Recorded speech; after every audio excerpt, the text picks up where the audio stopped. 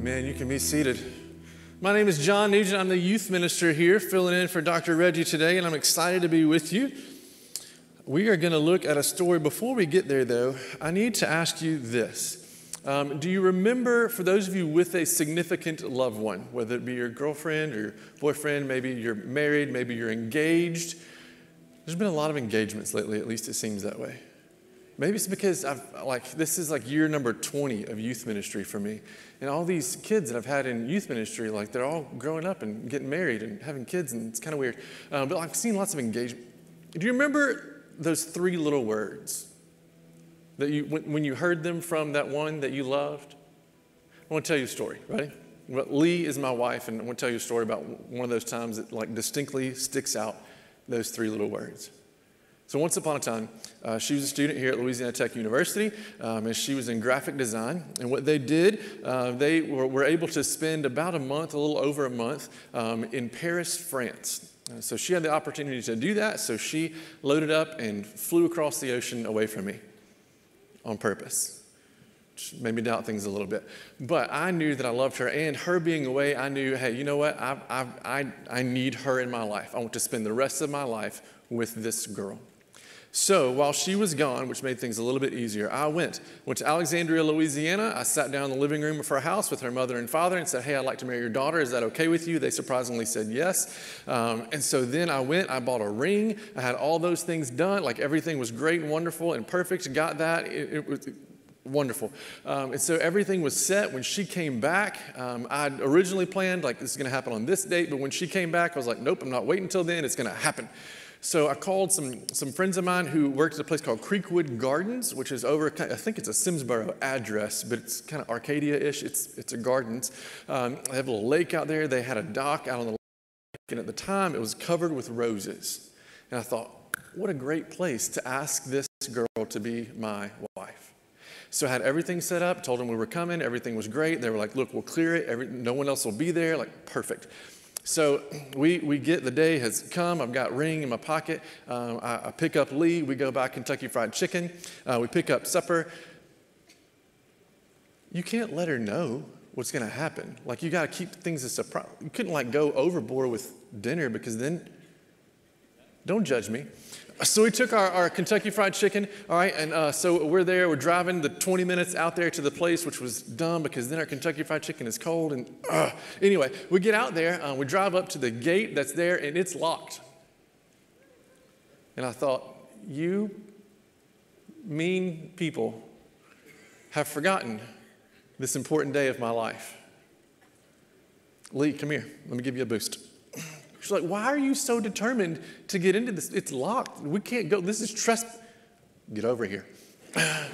So hoisted her up over the gate. I went over to Kentucky Fried Chicken, got out onto the, she said, oh, this is nice. This is pretty. So we're there eating our Kentucky Fried Chicken. And the moment is kind of like, all right, so I have a gift for her. I give her this box. She opens it up. Inside the box is a book that I've made. Sort of scrapbookish, except I'm not that girly, so book. Inside the book are lots of things. It began with, there were movie tickets from a Scooby-Doo cartoon movie, which is what we went to see on our first date. So I had those tickets. I put them in the book and wrote this little message about our first date. We went through the book. There's things from BCM formals. There's things from concerts. There's things from all kinds of different stuff that we've done together. Things where she came and endured me preaching. Like all kinds of different stuff that we had done together in the book with little notes and things and things written out about how wonderful it was, our time together. At the end of the book, I had taken a page out of a prayer journal that I kept because if you're like me, like I have to write things down sometimes when I'm praying. If not, I'll start praying, and then all of a sudden I'm thinking about Kentucky Fried Chicken instead of praying. So I have to write things down, keeps me focused. And so one of the prayers I had written before this event, like months before the event, was a prayer that went something along the lines of, God, I really love this girl. And if there's any way possible, could you please work it out where we could get married? I want to spend the rest of my life with her. I thought, surely she'll read to there, get to she'll know what's coming. So she's there. I noticed this. She's there. She's reading and tears filling her eyes. I'm like, okay, I hope those are happy tears. And so I get down on my knee. I got ring. I got everything. She's done. Closes the book. Lee, I want to spend the rest of my life with you. Will you marry me? And it's then that I heard those three little words that stick out to me. Are you sure? And I thought to myself, well, I've gone through relative great lengths to make just this day happen. I'm on a knee, ring. Pretty sure. I'm quite certain. And then she said yes, and everything was great and wonderful. But it's not really the response you want, gentlemen. I'm just going to throw that out there. And ladies, when someone eventually proposes to you, if you're going to say yes eventually, just go ahead and do it up front. Leave no room for like questions and things, all right? I want this morning to kind of explore that idea with you of, are you sure? Are you certain? Specifically about your relationship with Jesus Christ. Are you certain that God is worth following? And then as we look at that, I want to also look at this other 3-word phrase, that action follows certainty. When you and I are sure about something, then we have no problem acting on that certainty. If I'm sure that a chair will hold me up, I will sit in the chair. If I'm sure that I'm friends with you, I'll do that. George earlier was certain that Corky was waving at him. And so acting on that certainty, he waved. She was not waving at him. But we act on certainty. You with me? So we're going to look at those kind of phrases together. We're going to look through Judges chapter 4. We're going to read most of it together.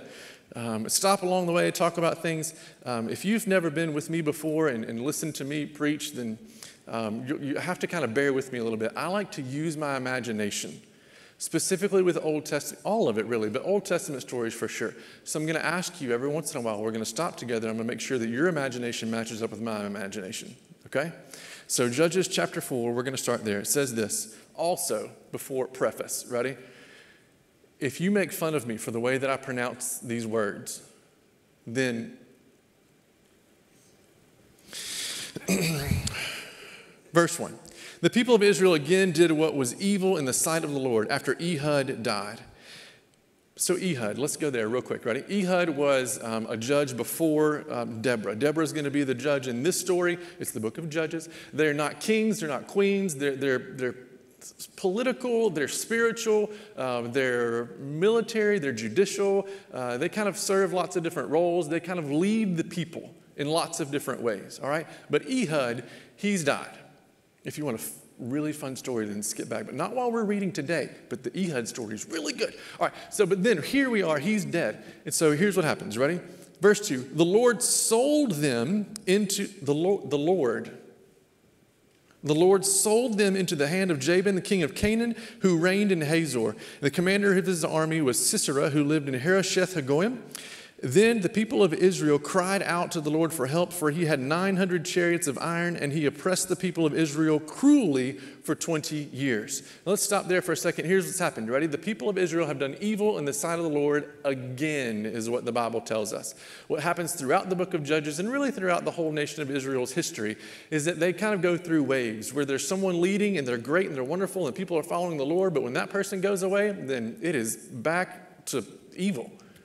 Following what they want, they become selfish, they want to do what they want to do, and they become wrapped up in sin again. And God, most of the time, says, all right, if that's the way that you want to be, here is my discipline for you, because the Lord disciplines those that he loves. He says, here, I'm going to do this so that you will then turn back to me. He sells them into the hand of this Jabin, who is king of Canaan, and he has a man named Sisera who is over his army. And he is oppressing the people of Israel for 20 years. And then, at least to me, it reads like this, that then, after 20 years, they turn and they ask God for help. Why 20 years? Why not like 20 days, 20 minutes? Like, why so long? I think it's because the nation of Israel is like me. Maybe you too. I'm here, like, this is me telling you, ready? I'm terrible at apologizing. I don't like to apologize, most of the time because I'm not wrong. But even when I am, I don't like to apologize. I'm terrible at it. My wife would probably tell you that. But then on top of that, if I have to apologize for something that I've done and then turn around and ask the person that I've apologized to for help, it's going to be about 20 years before that happens. Because that's how stubborn I am. And that's kind of what's going on here. They're living in their sin and in their rebellion for 20 years before they ask for help. It's like potty training the third child in your family, who when you ask them, hey buddy, look, it's time for you to poop on the potty. Like it's past time for that really. And he looks at you dead in the face when you say, why do you poop in your pants? And he says, I like it. That's what's going on here. The people are like 20 years living in sin. I'm good with it. I like it. Until finally they come to the point where like, all right, what we're doing is wrong and we need God's help. So they're asking for God's help, and here's what God does. Because when you and I come to God, God responds every time. Verse 4, now Deborah, a prophetess, the wife of Lapidoth, was judging Israel at the time. She used to sit under the palm of Deborah between Ramah and Bethel in the hill country of Ephraim, and the people of Israel came up to her for judgment. She sent and summoned Barak, the son of Abinoam, from Kadesh Naphtali, and said to him, has not the Lord, the God of Israel, commanded you, go gather your men at Mount Tabor, asking 10,000 from the people of Naphtali and the people of Zebulun, and I will draw out Sisera, the general of Jabin's army, to meet you by the river Kishon with his chariots and his troops, and I will give him into your hand. Barak said to her, if you'll go with me, I'll go. But if you will not go with me, I will not go. And she said, I will surely go with you. Nevertheless, the road on which you are going will not lead to your glory, for the Lord will sell Sisera into the hand of a woman. And then Deborah arose and went with Barak to Kadesh. And Barak called out Zebulun and Naphtali to Kadesh, and 10,000 men went up at his heels, and Deborah went up with him. Now again, if you're using your imagination with me, I don't really know how this happens, but I imagine like they talk about this palm tree thing of Deborah and her sitting there. I don't know what that's like, but in my head, she's there dressed royally because, she's judging the nation of Israel. And this leader of the army comes up to her and starts, trying to figure all this out. And Deborah asks the question, look, we need help, but you, oh leader of the army, dude, hasn't God already, like this is a past tense question, hasn't God already told you what to do? Hasn't he already told you to get help from these people and these people, get 10,000 people, go to this place and meet this guy and have your battle? It's a past tense, like, hasn't God already told you this? She's a prophetess. She knows these things. God speaks to her, right? And he says, in uncertainty, because God's already told him based on the question. And then he says, on top of that, well, I'll go if you go with me. Like a woman going to the bathroom, right? Like, I'll go if there's another girl. I don't understand that still. But he's like, hey, I don't, what he's really doing is saying, I'll go, but you're going to go with me so that in case things go wrong, in case things go badly, you'll get the blame instead of me because you're really the leader of this nation. So you have to go with me.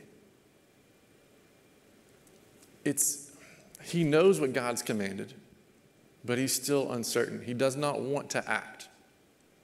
Deborah, on the other hand, at least in my mind, she's there and seated, and she's like, all right, I'll go with you. But a woman is the one who's going to get the credit for the win of this battle. She flicks her hair and gets up and walks out. It's kind of what happens. I don't know about the hair flicking, but like she basically tells them that and gets up and goes. Now, what you would think would be she's the one that's going to get the credit for this.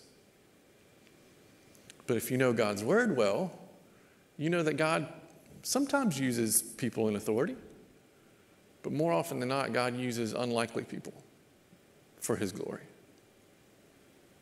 So spoiler alert, it's not even going to be her. So let's get to the rest of the story. Ready? Verse 11. This one's kind of stuck in there, but we're going to see why. Ready? It says, now Heber, the Kenite, had separated from the Kenites the descendants of Hobab, the father-in-law of Moses, and had pitched his tent as far away as the oak in Zanim, which is near Kadesh. I don't know how to pronounce that Z word. I just went with it, okay? So he's there at the oak, which this is weird to me. Do you ever notice how sometimes in the Old Testament there are like these trees? At least we've got two. She sits under a tree, and he pitched his tent by the oak. I have several oak trees in my yard. How do we know? Because they don't live in North Louisiana. There's only a few trees around there, right? So they're there. He's like, we know that this tree is away from where God's people is. He has separated himself from Hobab's family, which is the in-laws of Moses, which they'd still be friendly to the Israel. They're not Israelites, but they're still kind of aligned in allegiance with the nation of Israel because of Moses. So he said, I'm part of that family, but the Israelites, they got taken over. They've been sold over to this other country. They're not the winners anymore. I'm going to align myself kind of with them. I still kind of want to stay in the family, but I'm just going to move over a little bit over here so that it looks like I can not really be friends with them, but I'm now going to be friends with Canaan and the king of Canaan. That way I'm safe in case something really goes bad.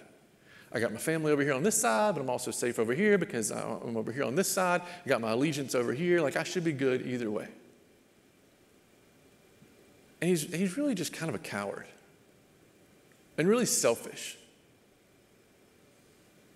He reminds me of the cultural Christian.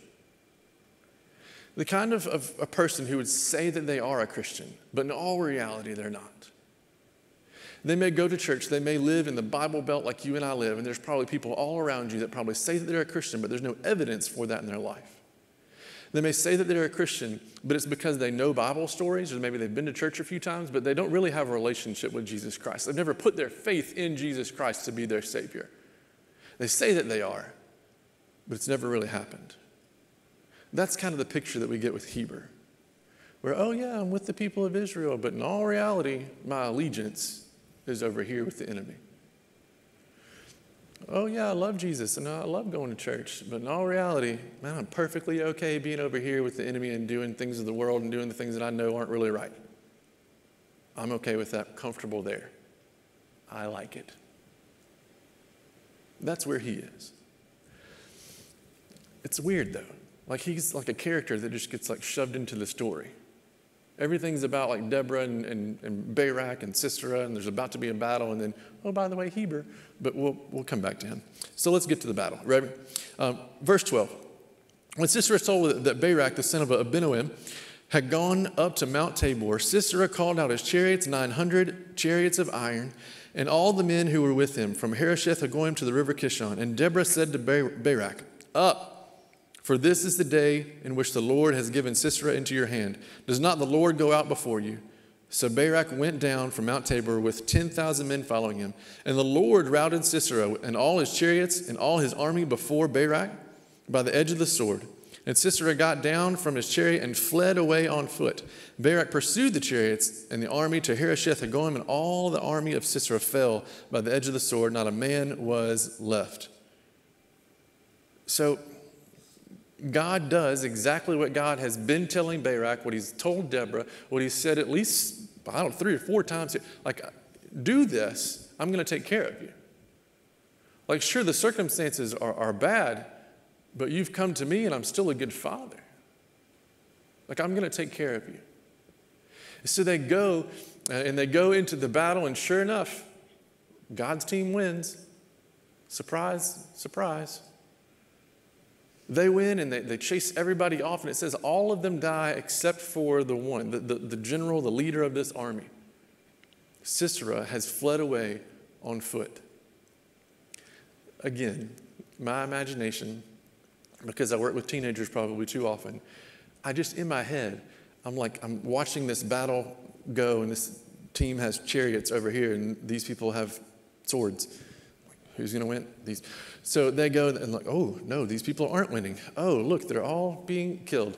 And then this guy who's in charge of it all is looking around like, this did not go as planned. They're probably going to be looking for me in that chariot because it's decorated and has my name on the wheels.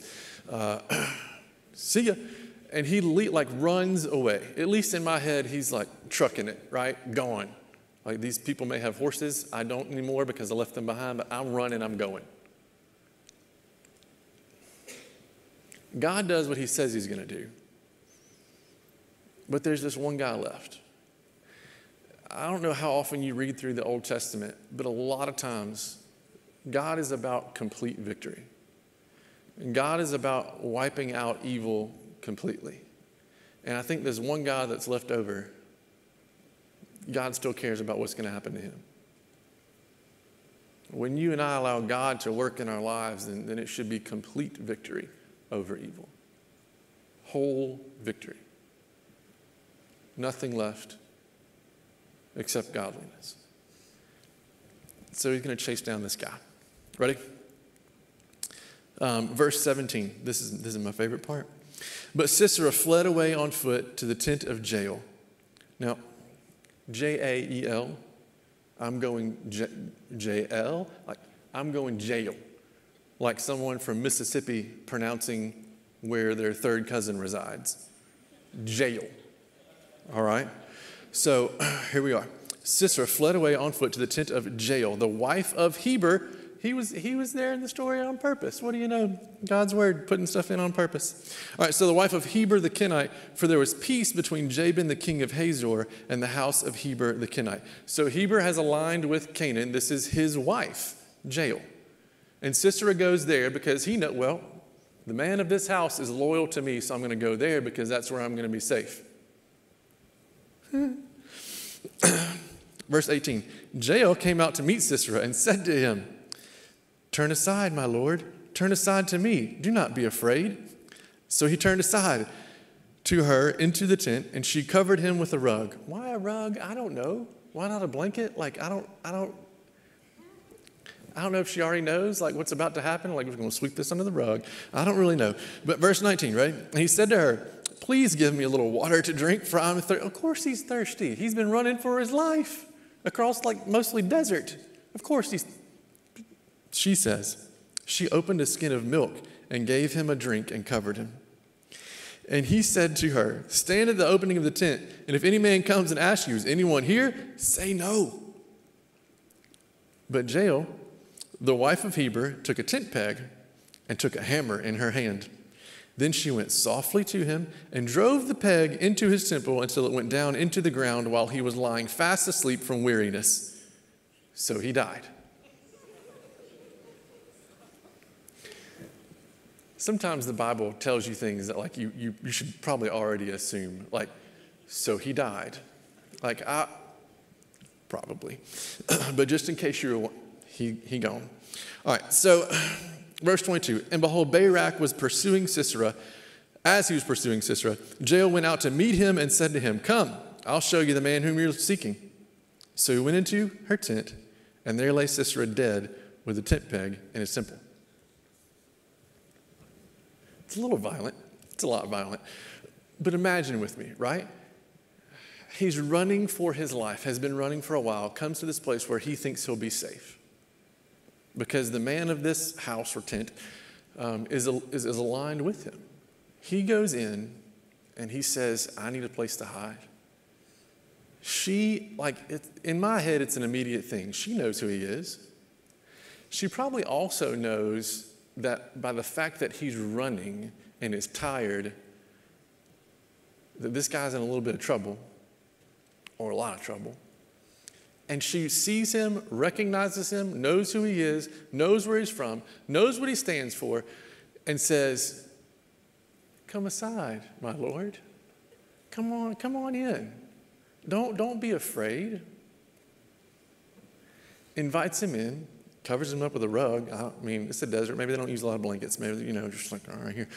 So covered, and then he's like, I need some water, please. "Oh, so sorry. Fresh out of cold water. What I do have is not a refrigerator, so I have some warm milk for you. Here, you look tired, parched.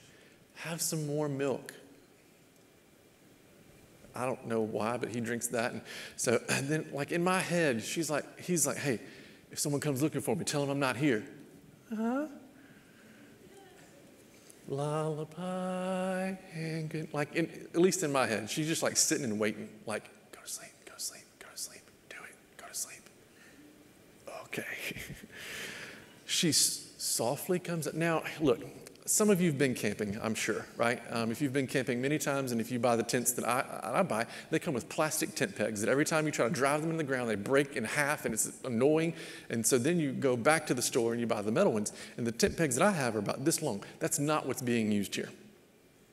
These are people that are nomadic for the most part. They're either following cattle or sheep or something where there's grass. They're following those herds that they have so that they can have water and have food.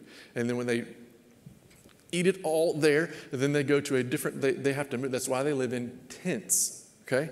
Now, at the time, if you're the man of the house, then you would not have the job of setting up the tent at the new location. You'd be like, honey, I need you to set that tent up, please. And all right. And she would go. And think to yourself, not like camping tent. Think more like almost like circus tent. All right? Don't think like tent peg that held it into the sand. Think tent peg. Okay? Large. And in my head, she's just like, oh, look, how sweetly he's sleeping. Goes and grabs tent peg and hammer and softly goes up to him and does what needs to be done.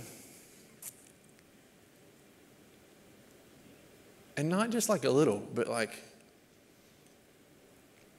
that's extraordinary, right? All the way into the ground on the other side. I don't know, I guess he was sleeping on his side, like in the rug, rolled up like a burrito or something. Anyway, here's what I think. I think that when she sees him, she knows who he is. She knows what he stands for. She knows that he's an enemy of God's people. She knows that she's married to someone who is aligned and has pledged his allegiance to this man and his country, but she never did. She knows better.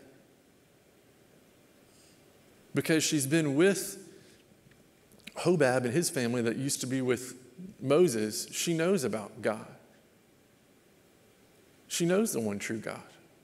She knows what's right, and she's sure about it.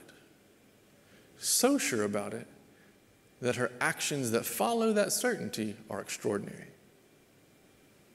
She says, here, take care of this problem. You're an enemy of God. You stand against God. I know that God is right. I am certain of that. So here's what I'm going to do. So he died. For us this morning, the question is, are you sure? Are you sure that God's the one true God that's worth following? And if you are sure, then what actions are you taking that show your certainty? Maybe you think to yourself that, I don't know, that you've got an excuse. That surely God's not calling you to do something because of who you are. Again, be reminded of who Jael is. Everything really would point to her not doing what she did, but she does it anyway because she knows what's right. Maybe you think that God wouldn't call you to something extraordinary because maybe you're not the leader. You don't have some standing in society. You don't have, whatever. If that's the case, then you're not just missing the point of this story.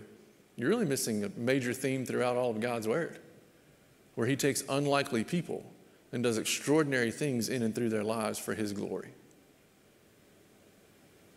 So if you're sitting there, you're thinking to yourself like, well, I don't really know what I've got to offer. I don't really know how much I really have. I don't know how much I could do for God. I don't know how much God would even want me to do. I don't even know if God's really calling me to anything extraordinary. Congratulations, you're perfect.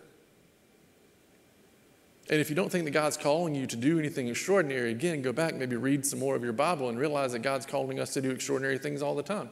If you would say that you're certain about God and certain about following him, and you would call yourself a disciple, a follower of Christ, then congratulations. There are things that you should be doing that are absolutely extraordinary. One would be preach the gospel. Paul tells Timothy, preach the word, in season, out of season, be ready all the time to do that. When you and I get to preach the gospel, present the gospel to someone, that's extraordinary. Because a lot of times, God uses what you and I would say to someone when we tell them about the good news of Jesus Christ. And when the Holy Spirit works in their life and they say, you know what, that's exactly what I need. I need a relationship with God. And God would use the words that you and I would say, that he prompts us to do, and then they would have eternal life. Like their whole entire, not just life, their eternity is changed. That's extraordinary. You and I get the privilege of sharing the gospel with people if we'll take advantage of the opportunity. On top of that, he also says that as disciples, that you and I are supposed to go and make disciples. Not just make disciples, but make disciples of all nations. That's pretty extraordinary. That's a high calling. And for every one of us that call ourselves a disciple of Jesus Christ, we have that calling, that extraordinary calling on us.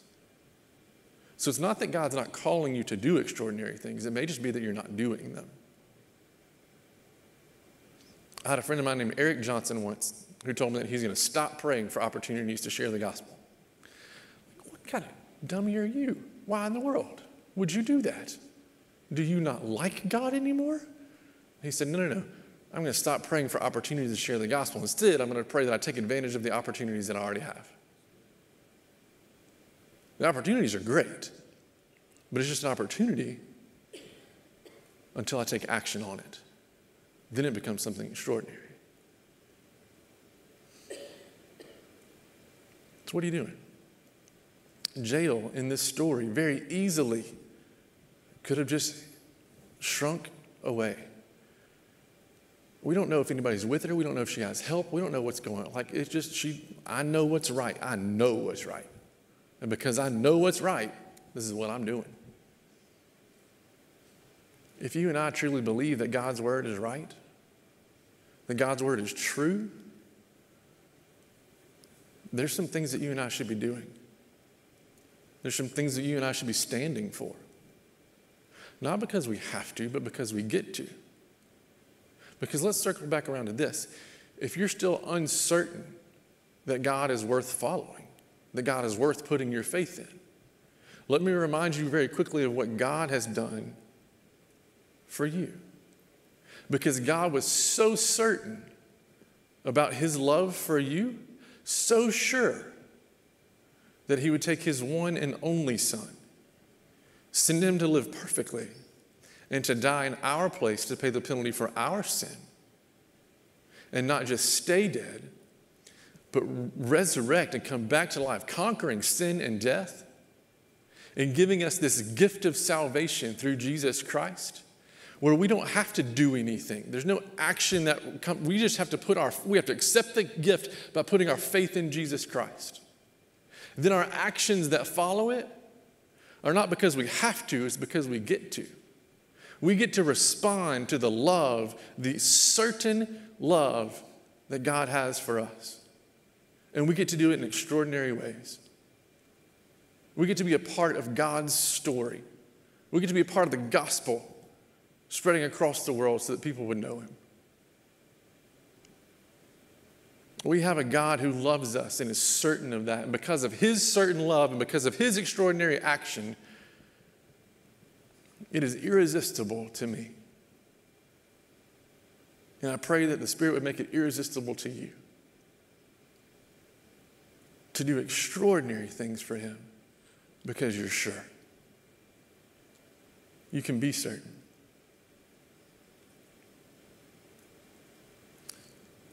This morning again, are you sure that God's worth following?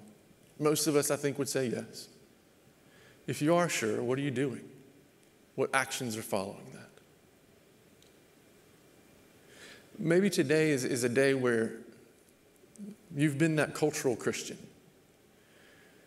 You've gone to church a few times. You know some Bible stories. You did the coloring pages maybe. You know some things about Jesus, but you don't really know him. You don't have a relationship. You've never put your faith in him. You know about him, but you don't know him. Then the action for you today is to put your faith in Jesus Christ as your Savior. Be certain that he loves you. Be certain that he's the only one that offers salvation and eternal life. And there's no way to get it besides him. He's the one that you need. Put your faith in him. Maybe you've put your faith in Jesus Christ, but you've never followed through in obedience with this thing called baptism. Then today you need to do that. To let people know that you're publicly saying that I identify my life with Christ, that the old me is gone and buried and dead, and it's a new me because of what Jesus Christ has done in my life. Maybe that's an action you needed to put in place.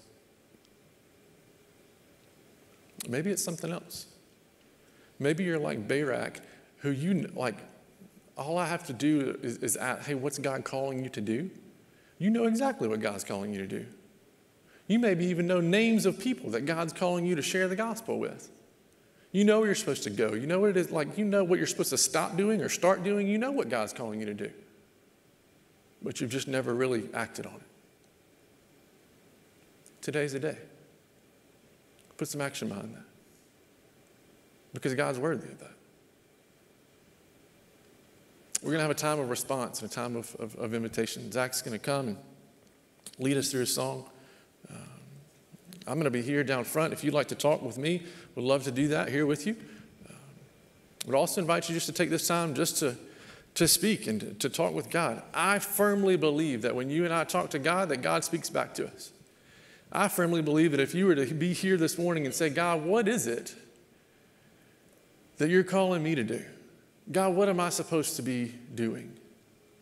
I think God would let you know immediately what it is, or at least where to start. Be bold. Be certain about God and who he is and how much he loves us. And then because of that certainty, let your action follow that. Let's pray together. And we'll have a time of response. Father God, we love you. We love what you have already done for us. Because of your word and because of your spirit, God, we can be certain that you're God. There is no other God. It's only you. And you loved us enough that while we're still sinners, you sent Christ to die for us. To raise again, to conquer sin and death, and offer us a gift of eternal life. God, in that fact alone, you've done more than we could ever do in return. In that fact alone, we should be inspired. God, to give you our all, to do whatever we could to show you how much we love you back. Not because we have to, but because we get to. And God, I pray for people in this place and maybe listening. God, if they don't know you, I pray you'd bother them with their need for you and for salvation.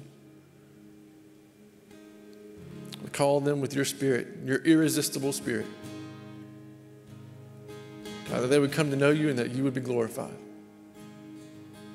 For those that do know you, God, I pray that you would clearly show them what they need to be doing next. To start something, to stop something, to follow through with baptism, whatever it may be.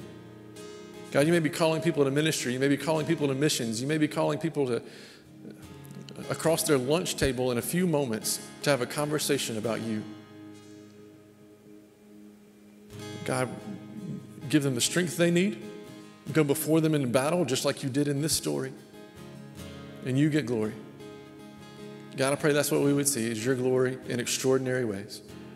And we thank you for the privilege of being a part of it. Father, bless this time we have to respond to you. It's in Jesus' name that we pray. Amen.